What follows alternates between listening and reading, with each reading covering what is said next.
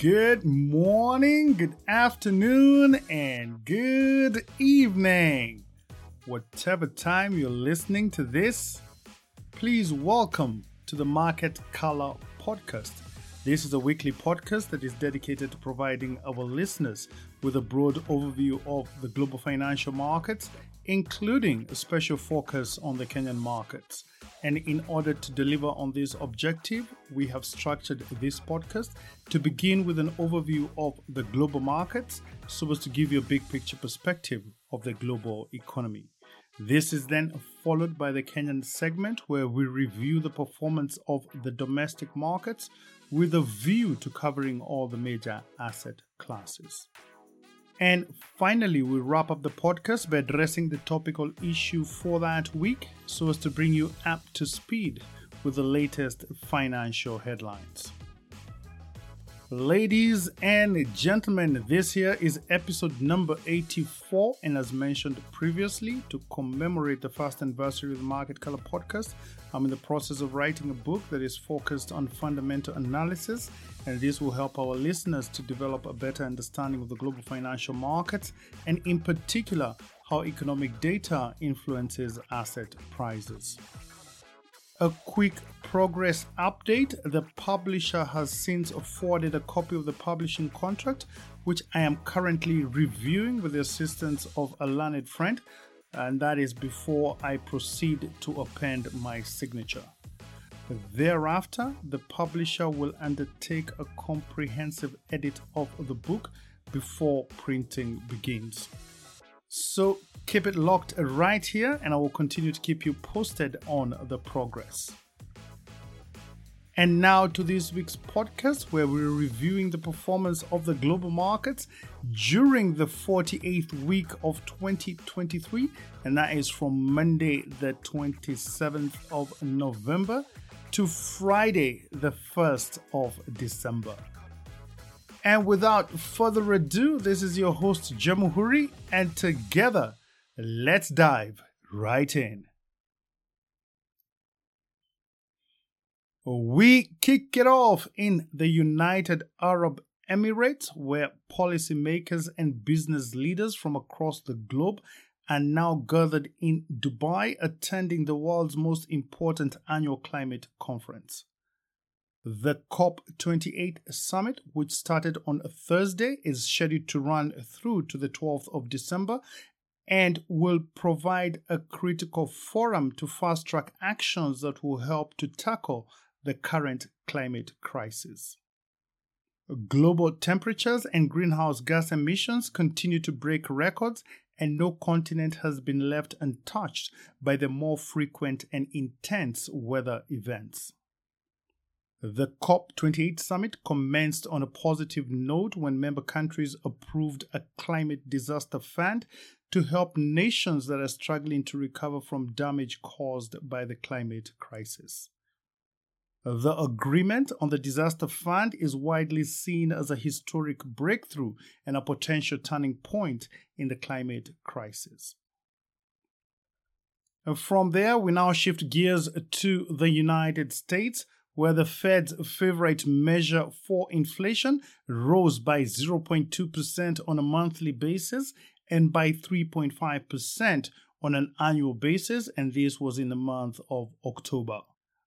According to data released on Thursday, inflation as measured by the Personal Consumption Expenditures Price Index increased in line with expectations and gave the Federal Reserve more incentive to hold interest rates higher for longer, as they have previously stated.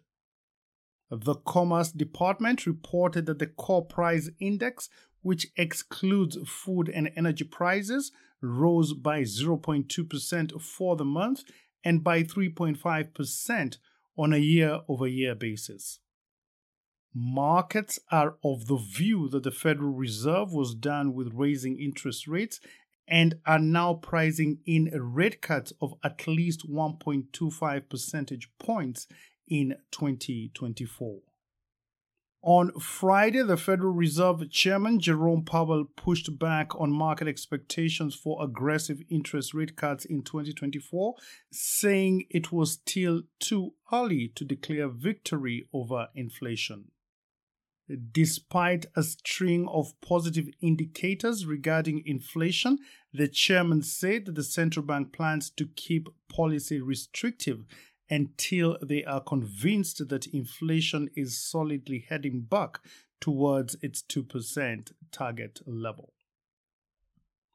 And staying in the United States, on Wednesday, the Commerce Department reported that the U.S. economy grew at a stronger pace than previously indicated in the third quarter, and this was attributed to better than expected business investment as well as stronger government spending. The gross domestic product, which is a measure of all the goods and services produced during that period, this accelerated at an annualized pace of 5.2%, which topped the initial estimate of 4.9% and was even better than the economist's forecast for a growth rate of 5%.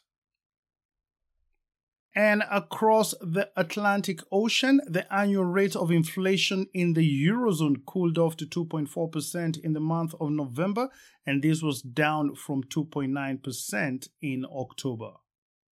Headline inflation has cooled cooled significantly from its peak level of 10.6% that was recorded in October 2022. Meanwhile, the core inflation rate, which is more closely watched by the European Central Bank and which excludes the volatile effects of food and energy prices, also came in lower than expected, dropping to 3.6% from 4.2% in October. European Central Bank officials have repeatedly stressed that it is still too early to declare victory over inflation as they continue to monitor potential pressures from wage increases and the energy markets. In the U.S. stock market, equities rallied as yields fell during the week after traders interpreted the latest inflation data as a signal that the Federal Reserve was done with raising interest rates and may even begin to cut in 2024. On Friday, the S&P 500 soared to a closing high for 2023 and in the process extended November's rally into December. The broad market index rose by 0.59% to end the session at 4,594, whilst the tech-heavy Nasdaq Composite advanced by 0.55% to 14,305, and the Dow Jones Industrial Average, which has risen by about 9.4% in 2023, added about 295 points to close the day at 36,245. In the U.S. bond market, Treasury yields tumbled in November as traders increasingly believe that the Federal Reserve was done raising interest rates and may even begin cutting in the first half of 2024. And on Friday, Treasury yields continued to fall even after the Fed chairman poured cold water on market expectations for aggressive rate cuts in 2024. The 10-year Treasury yield dropped more than 13 basis points to 4.21%, whilst the rate on the 2-year Treasury note was 16 basis points lower at 4.55%. The Fed's last policy decision for the year will be announced on the 13th of December, but before then, there are several key data points that markets will be looking at, including November's jobs report, as well as the Consumer Price Index. For your information, bond yields and prices are inversely correlated, which means that as yields fall, the price of bonds rise and vice versa.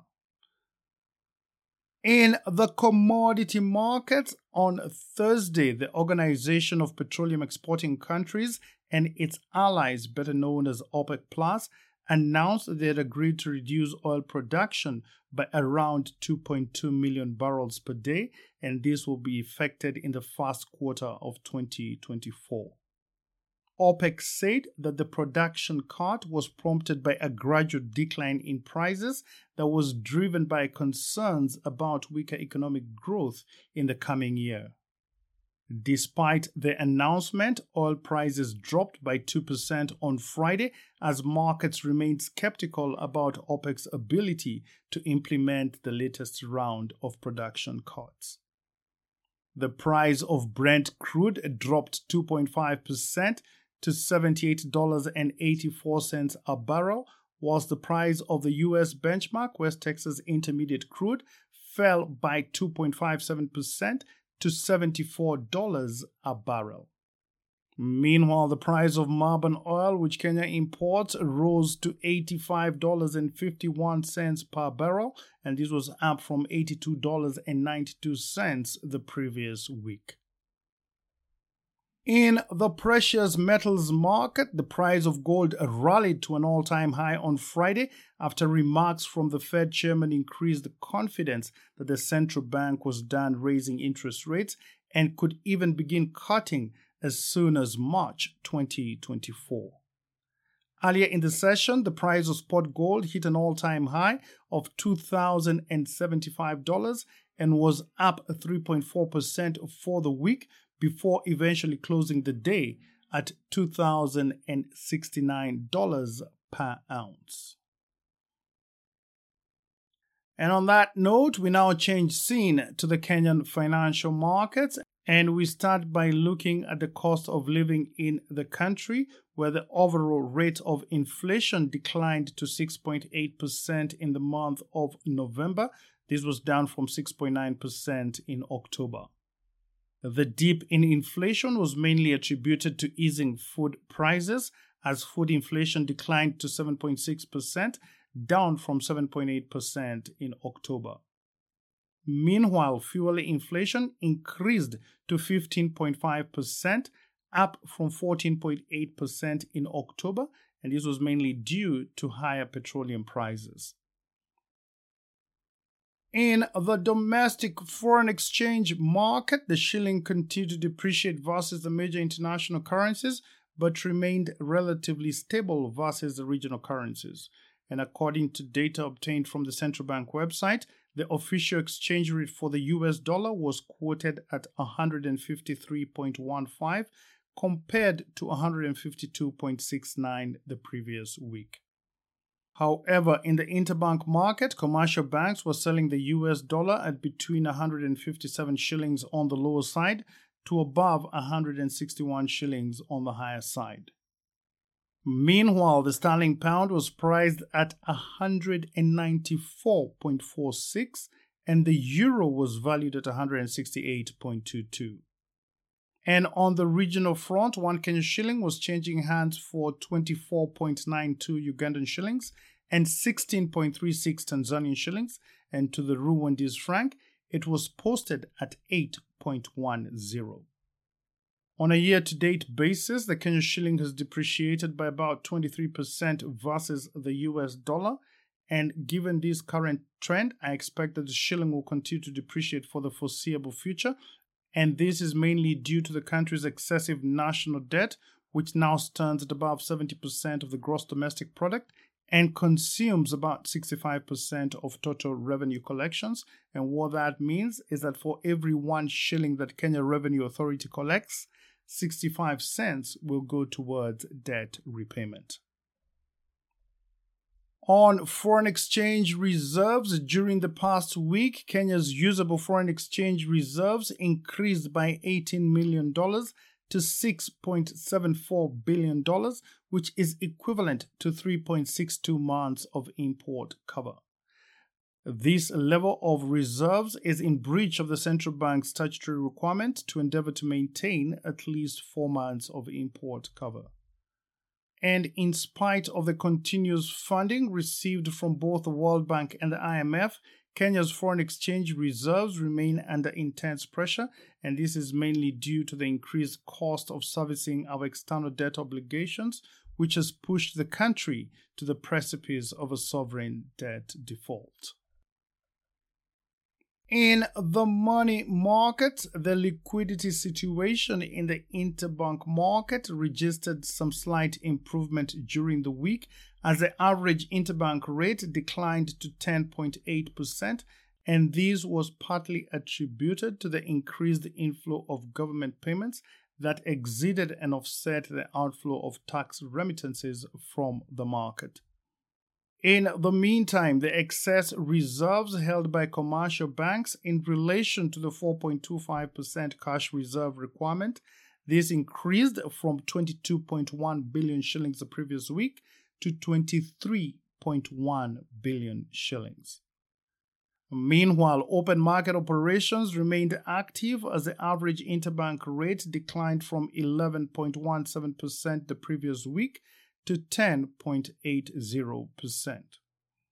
And during the week, the average value that was traded in the interbank market decreased to 16.5 billion shillings, down from 24 billion shillings the previous week.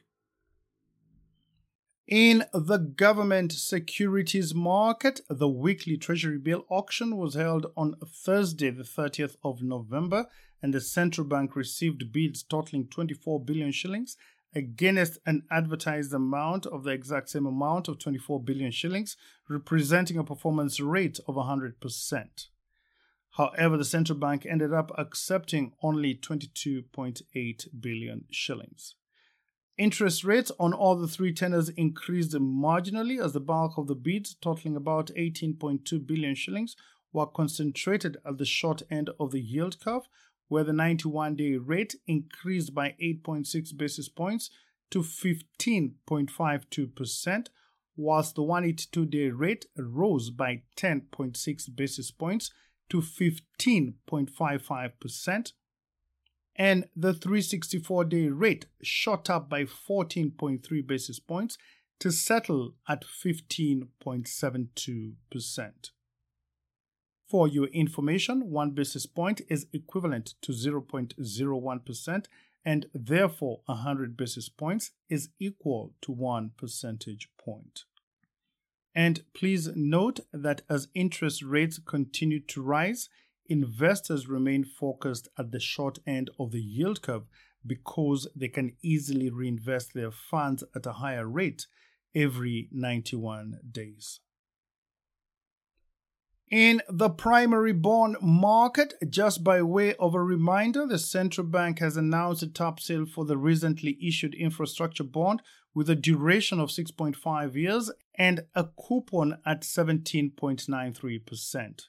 The central bank is looking to raise an additional 25 billion shillings, and the bond is offered on a first-come, first-served basis with a value date of Monday, the 11th of December.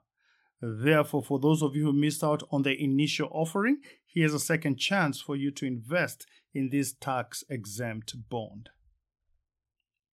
In the secondary bond market, the turnover in the domestic secondary market declined by 55% during the past week.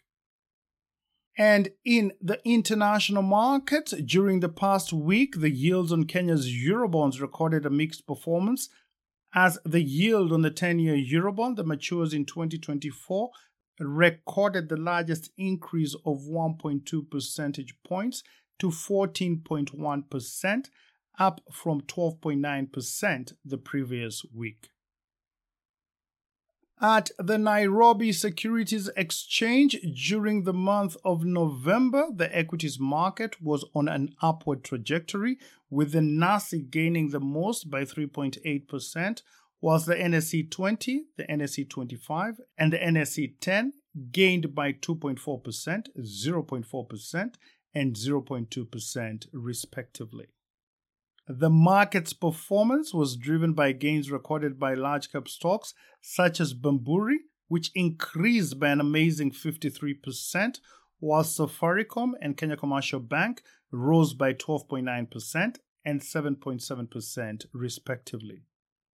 These gains were, however, weighed down by losses recorded by other large-cap stocks such as East African Breweries, Stanbic Bank, and Absa Bank, which declined by 10.7%, 5.8%, and 3.9% respectively. During the month of November, all the 10 listed banks released their financial results for Q3 2023, and notably, all these banks recorded an increase in their earnings per share, pointing towards profit growth for the financial sector. Up next is our topical issue, and this week we are looking at how Kenya was cornered into extending the government-to-government fuel import agreement. It has now been revealed how one of the three national oil companies from the Gulf region, which was involved in the government-to-government fuel import deal, manipulated the government of Kenya to extend the deal for another 1 year as a condition for renegotiating prices.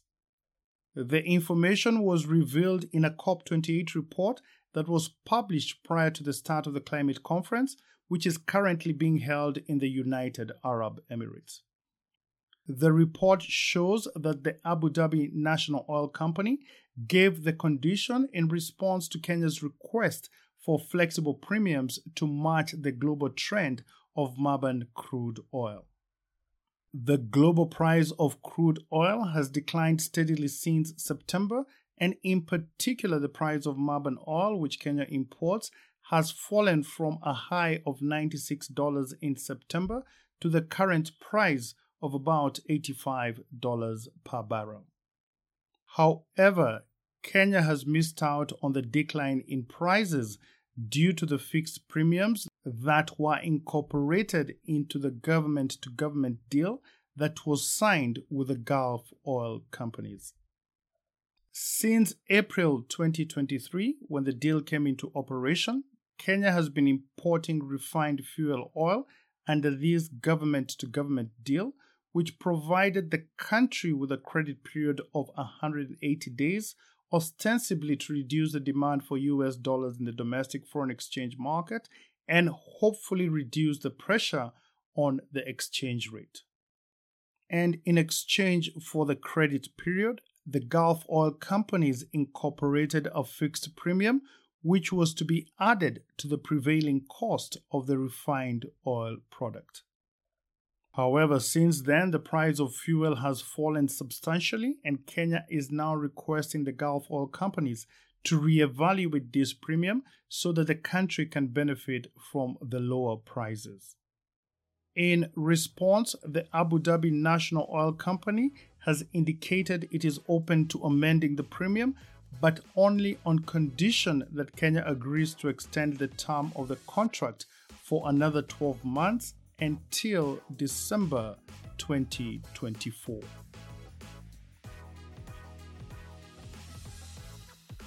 And on that note, we come to the end of this week's podcast. Thank you for listening to the Market Color podcast. I hope that you found it to be useful and informative. And if so, please share it with a friend and help to spread the word around. I really do appreciate your assistance in this effort. And for your information, the Market Color podcast is now available on all the major hosting directories. That is Apple Podcasts, Spotify, Google Podcasts, as well as Amazon Music. Please consider subscribing so that you can be notified every time I publish a new episode. And if you have any ideas or feedback on how we can improve these podcasts, please feel free to reach me on the following email address. That is jamuhuri@gmail.com. Jamuhuri spelled Jamuhuri. Once again, thank you for your continued support, and I look forward to interacting with you again next week. And in the meantime, please do have yourselves a blessed and fantastic week ahead. And remember, change only happens when you do something different. Think about it. Thank you, and God bless.